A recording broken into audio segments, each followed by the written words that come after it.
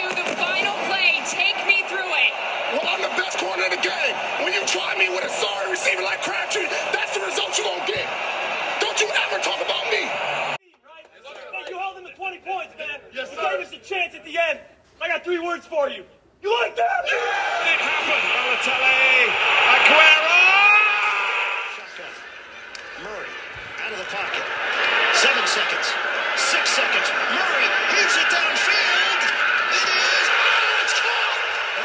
It is caught. DeAndre Hopkins. Top of the circle. Horton. The drive score. The Bruins knock out Montreal.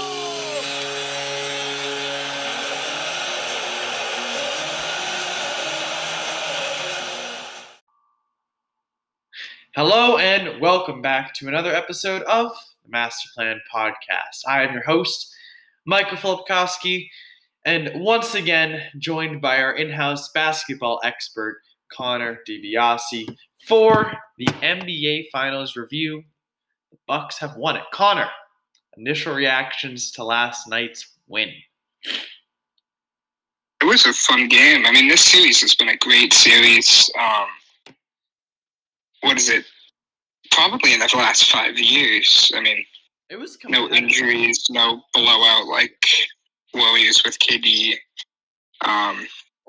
It's Scott Foster's world, and we're all living in it at this point. Yep.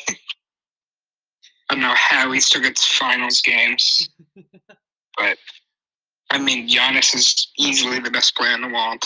Right now, at the moment. What else is there to say?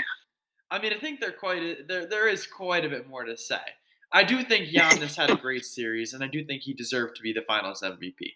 Don't get me wrong, right? I think, first off, he was, like, as I said when we did the preview episode, I said, and I'm going to paraphrase. I said that I think that Giannis, Chris Middleton, and Drew Holiday would be too much for the Suns to handle defensively. Would be too much for DeAndre Ayton to handle defensively. Cameron Payne, Devin Booker, whoever you want to throw at them. And I think it's fair to say that take was 100% correct. After the first 2 games, virtually offensively, the Bucks were unstoppable in my mind. I think that Giannis was easily the most dominant player throughout the series on both sides, both teams, but also like both sides of the floor. Like offensively, he was remarkable, but defensively, he had blocks. He had so many key blocks, both in Game 5, Game 6, Game 4, certainly as well, that changed the entire course of the series.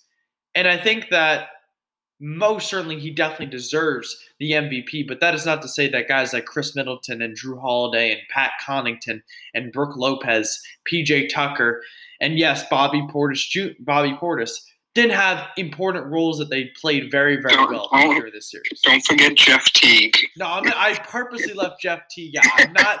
Jeff Teague does not get any respect for that series win. Absolutely not. The rest, sure, but Jeff Teague, no. Absolutely not. Absolutely not. Connor, what did you think about the playing from the Bucks, both individually from guys like Chris Middleton, guys like Drew Holiday, but just overall as a team? I mean, as we've seen throughout this playoffs, both Chris Middleton and Drew Holiday were very inconsistent players. But I think Drew, in his defense, he brings enough on defense. Right. So even if he has, like, Game 6, I mean, he was 1 for 11 shooting through the first half, I think. And they were down. But his defense on Paul is what completely changed the series. Once Budenholzer gave Drew Holiday the matchup on Chris Paul, which, by the way, why would you not do that from the start, is my question. But why would you stick, like, I don't even think they stuck Chris Middleton. I think they stuck, like, Pat Connaughton to guard Chris Paul in the first, maybe it was PJ Tucker. But once they stuck Drew Holiday on Chris Paul, it was a completely different series. The Suns' offense got completely shut up. Chris Paul became the only Suns starter, I think, with a negative plus-minus rating on the court after that. And then Chris Middleton he's the closer. I mean, he could do really bad the whole game, but when it comes down to that fourth quarter, when it matters, surprisingly, I think people thought kind of the opposite for him going into this playoffs. But he's shown that he's going to hit it when it matters. As a first three quarters guy who would be there, scoring points, putting up buckets, and then kind of disappear in the fourth. It's the exact opposite. I believe he tied LeBron's record for most time or go-ahead field goals. But that was after Game 5. I'm pretty sure he beat it with that Game 6. Right, and he, I don't know if he had at least 15. I just saw it on Instagram. Yeah. But like overall, right? Like I thought that the Bucks did so much very, very well. And they kind of came up in those big moments where Suns players did not. Like I throughout each game, did I think that the Bucks were the better team overall? No. I mean, look, overall the Suns were the better shooting team by a decent amount in this series. I mean, it was other than Devin Booker, right? Other than Devin Booker, I mean, but even including Devin Booker, the Suns outshot the Bucks 49-46. So like I mean, the Suns were, in my opinion, I mean, Devin Booker took so many shots, but Chris Paul, for how bad of a Game 7 or Game 6 he had. Oh, like 50 from the field and 50 from three throughout the series, and he was 52% from downtown. So like, I know, obviously his Game 6 was not, I think what he wanted, right? I think he expected himself to play better, right? But Chris Paul, DeAndre Ayton, like they played very, very well throughout the series. I thought Cameron Payne played very well. I thought Mikal Bridges had good moments. Like overall, I thought the Suns were a very, very strong team. And I think that they played very, very well. So to lose in 6 and to lose 4 straight, kind of, I don't know if it's misleading, but it doesn't represent how well it looks like they played, but in reality, they really came up short, I feel like. I don't really know, because this is one of those things where the stats really don't match what actually happened on the court and what the eye test says. I think that's something important to say, that you can't just read off of stats and have it explain the game. You have to kind of watch it as well to understand what happened. Connor, as you said earlier, Giannis is the best player in the world. What did he do in this series that made him the best player in the world? What did he do that made him the Finals MVP? I mean, he was unstoppable in the paint, like absolutely unstoppable. And then when it came down to earlier in this playoff run, it's like the way to stop him in the paint, foul him hard, and then miss free throws. In that last game, he went like 95%, yeah, 90-something% from the free throw line. He turned up when it matters. He was unstoppable in the paint. He played like the defensive player of the year caliber that he did. He knew when to. It's hard to say because they did play a lot of Giannis ISO, but they also kind of calmed that down. And when they were down against it came on and off at times. Like sometimes there'd be a couple possessions in a row where Giannis would isolate and he would either drive to the hoop or something like that. But then it seemed like the Bucks at the same time would work in like pick and rolls or would work in Chris Middleton having an ice or something like that. And which was interesting because it wasn't like they mixed up every possession, but it seemed like every few possessions. And last night, it was the first quarter, and the Bucks were up big, and Budenholzer called a timeout. And I was sitting there, I was like, why would you call it? Like, traditionally, if you're winning, you're not calling timeouts in the first quarter. Like, you're not going to be the first team to call a timeout if you're going on the run. But I think what Budenholzer did, which I guess, worked out very, very well looking back on it for the Bucks, was he didn't mix everything up. He didn't keep it very choppy, but he had different rotations, and just as the Suns would get used to or start to play better on a certain style of the way that the Bucks are playing, he would switch it up and have them, run a different play on offense. It was very interesting series to watch from from that perspective. But continue about Giannis. And then I think like the overall effort of like he was everywhere on the court. Mm-hmm. I mean, he averaged like 35 for the series, which is ridiculous in his own right. 50 in the final game, with both of his two second stars not playing that well. Obviously, Chris Middleton was hitting good shots in the fourth quarter, but Drew Holiday had a horrible game shooting. He was able to out-rebound DeAndre Ayton, especially on the offensive boards, to get in there. I mean, as someone who has no skill and is just 7 foot and can run and dunk, as James Harden told us all, I think he played a pretty good game throughout. And doing that, he was the third most minutes on his team. Right. Right behind Middleton and Holiday. So, I think Budenholzer actually did do a good job of keeping him rested. You could see when he was like gassed, like I didn't see Budenholzer Giannis, put 10 outs. Right. And no, I know you're very critical of Budenholzer.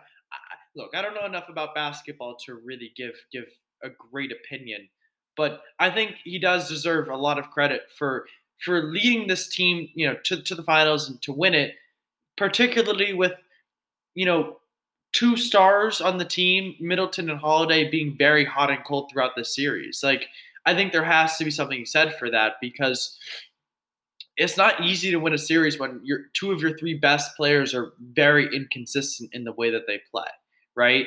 I think that was a problem, and had the Suns won this series, I think you and I would be talking about, Giannis played incredibly well, but those around him let him down. Middleton and Holiday let him down, right? But I think that speaks so much to how Giannis played that even through that, the Bucks won in 6, didn't even end up going to 7. So I think there's a lot of different storylines. Were there any players on the Bucks that surprised you with the way that they played that you would like to highlight, mention, anything like that? I think PJ Tucker, despite pretty poor scoring, I mean, he didn't shoot the ball at all either.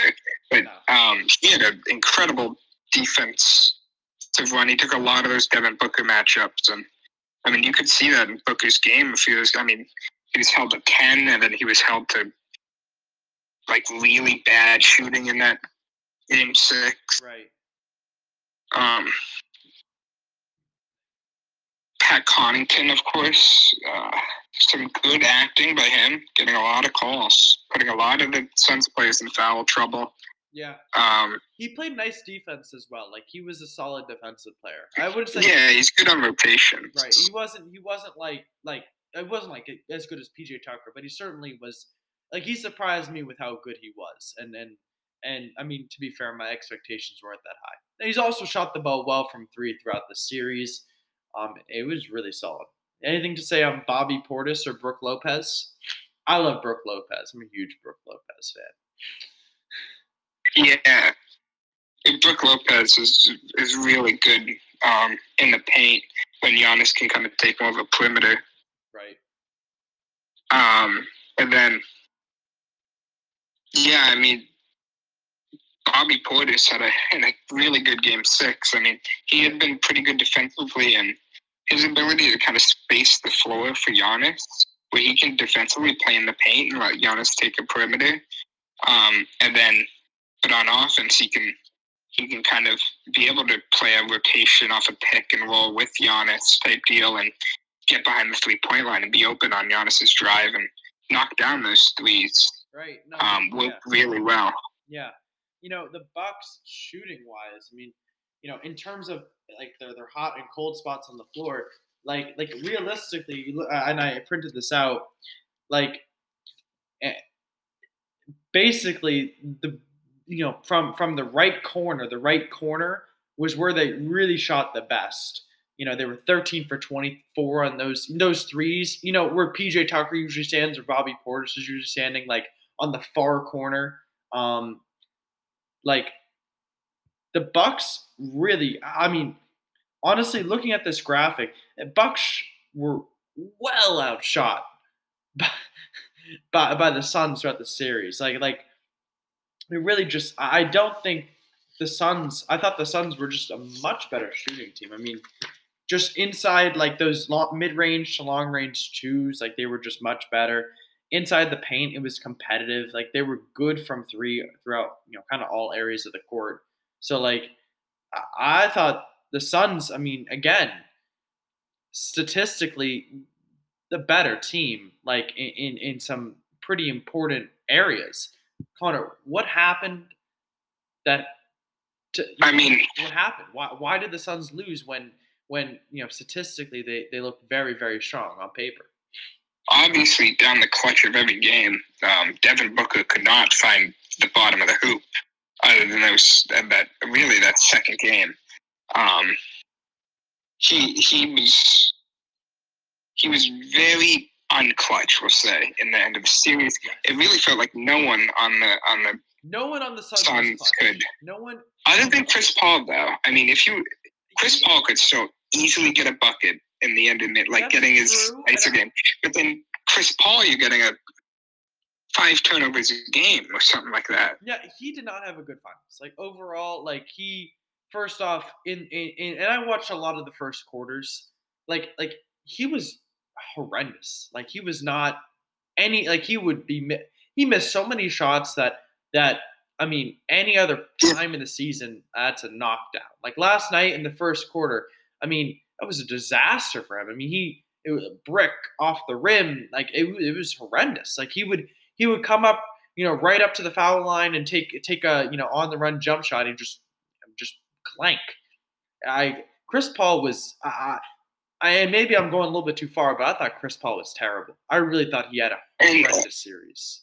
And him being terrible and yet still making more 3-pointers than Devin Booker throughout the series has to be an indication of what was going on with the 2 stars of Phoenix. Yeah, I mean, and DeAndre Ayton, especially like in Game 6, DeAndre Ayton was like uncharacteristically bad in the paint. Yeah, I mean, he did what he did throughout the playoffs pretty much. He got a double-double, but he's not good enough yet or out of place yet to contain Giannis. He's too slow to pick up Giannis up at the top of the key, and then he can't just hold the paint the whole time. Giannis has that ability to pull up. Right. Having the running start will get a foul.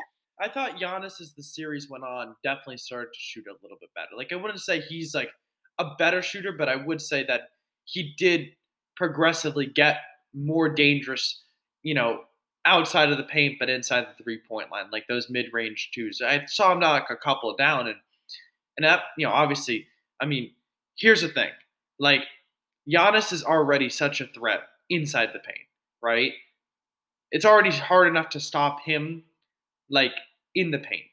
If he develops that mid-range two, that whatever, I mean, that's just going to be unstoppable. Like, there's just not anything anyone can do besides to foul him. And if he starts and then a big issue right for the Suns as well as the series went on, Dario Saric went out in the second game. Mm-hmm. And then who's your backup big? I mean, you got Frank the Tank, Frank the Wisconsin miracle boy. But he's not stopping Giannis. God, he's not coming close to stopping Giannis. You can throw. Jay Crowder can do his best, but he's too small. I mean, Jay Crowder, I thought, actually had one of the better series for the Suns. Like, he actually. Oh yeah. I thought. I mean, he was solid throughout the series, and I thought, like, obviously Cameron Payne, I thought, and Mikal Bridges and Cameron Johnson, like, I thought they all played well as. You know what I'm saying? Like, I thought that the role players for the Suns definitely showed up, right? Like, last night, I thought that, when Booker and Chris Paul weren't scoring, like, we did see the other guys on the floor. Right. Well, okay, maybe not him, but we did see that. Hey, he got points. He had like 8 in that game. Right. I mean, look, what I'm trying to say is we did see the other guys, the role players, right, for the Suns show up, just like the Bucks. Like, I think both teams had their role players show up. Both teams had stars who did not have good games, right? And there you go. Stars on both sides. 2 stars did not play great on either side. But Chris played all right, but Milwaukee had that third star. Right. Milwaukee. DeAndre is a third star. No, I think DeAndre Ayton's such a great player, but just not at that same level. Like, not there yet. This is just is this truly the story of Giannis? Is Giannis the face of basketball? Is he the face of basketball now, Connor? And B, have we entered a new era in basketball, do you think? And C, did he really eat 50 chicken nuggets? That's a good question. We'll come to that. Answer my two first, though. I mean, who else could be the face? 2-time MVP. I mean, right. His accolades at this point at 26, right. Make sure you hear that, are better than MJ's and LeBron's were at that age. Right. No, he's remarkable. 2-time MVP, 1-time Finals MVP, 1-time Finals champion. And I think 1-time Defensive Player of the Year. And I think, again, when we talk about Giannis, it is Giannis. It's not like when we talk about Jordan, he had Pippen, right? We talk about LeBron, he had Irving sometimes. He had Dwayne Wade. He had the Brown. This finals really was Giannis, though. Like, I don't think that he had, like, I don't know. People are talking about Chris Paul or Chris Middleton, like, being that guy for Giannis. But Chris Middleton was not nearly consistent enough for me to consider that. It's just, Chris Middleton was great. Don't get me wrong. But he wasn't great every single night. He wasn't great half the nights. Like, he was on and off. And that, he got into foul trouble early last night. He had 3 fouls in the first half. Like, Giannis won this final. Like, he won this finals for the Bucks. Like, don't mince words. Like, this was truly a one-man show. And Giannis did put on one. Like, what does this say about the future for basketball going forward next 5 years? Well, I think it's going to be – I don't think it's going to be too much change. I mean, Bron's still going to probably be there 3-4 more, I'd assume. He's just going to play with Bronny. That's it. But there's no player that's going to be like Giannis. No player is going to aspire to get to that point. I think he's a very unique superstar the way he plays and his ability to score. Unless Alex Antetokounmpo is that good. He's supposed to be pretty good, but I don't think we're going to see. I mean, Giannis is already probably the face behind LeBron in a lot of ways. I think most people see that.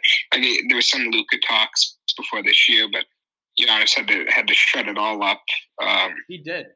No, he did. I mean, and he's going to play. He's going to play. Wow. I mean, he's only improved.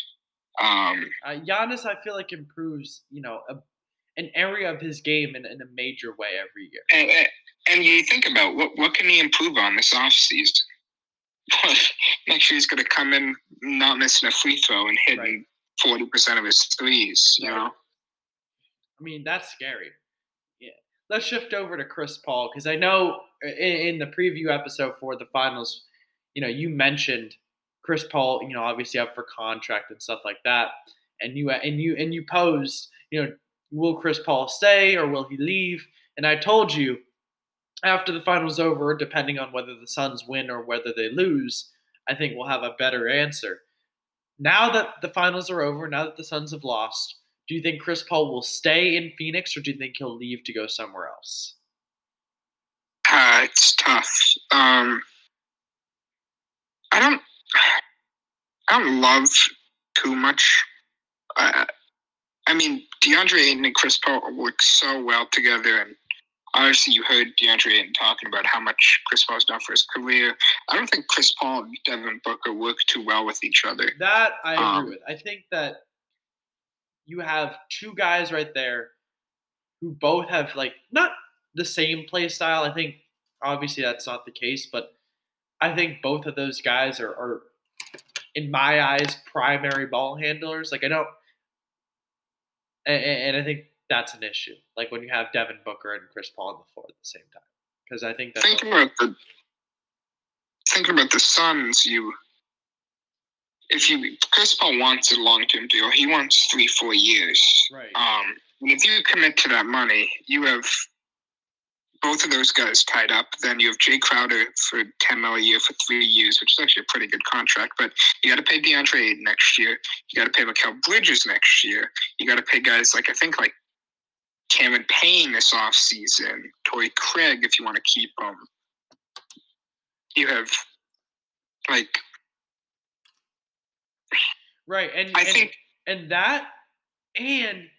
you didn't win the finals. You're still one step away, right? You're still one player away. It feels like from that a backup big man away. Right. So that's important to consider. If Chris Paul leaves, number one, where do you think he will go? And number two, do you think the Suns will make the playoffs next season? If Chris Paul stays, they will. They won't be the best team. I don't think they make the conference finals even with a healthy West. But I think with Chris Paul, they're a playoff team. They're 4 or 5 seed probably, depending on how the offseason goes.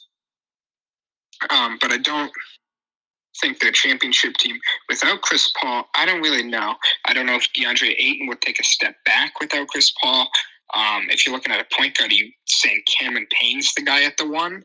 I don't think that's going to work. I mean, you could try to get someone in free agency, but once again, most people at this point want Terry Rozier, I like to call him. Scary. Yeah, I mean, but then you got to give up a decent asset. I mean, he's the best player on a fringe playoff team, Terry Rozier is. Arguable Gordon Hayward, but that season he was the best player with all of Hayward's injuries. But you're probably having to give up. I mean, you could give up that. Was it Jalen Smith? You're shooting big man. They need a big man. Maybe they can develop him better. But on top of that, are you giving up Cameron Payne in the sign and trade and your first round pick? I mean, you don't want to give up any of your top 3 in Booker and Bridges.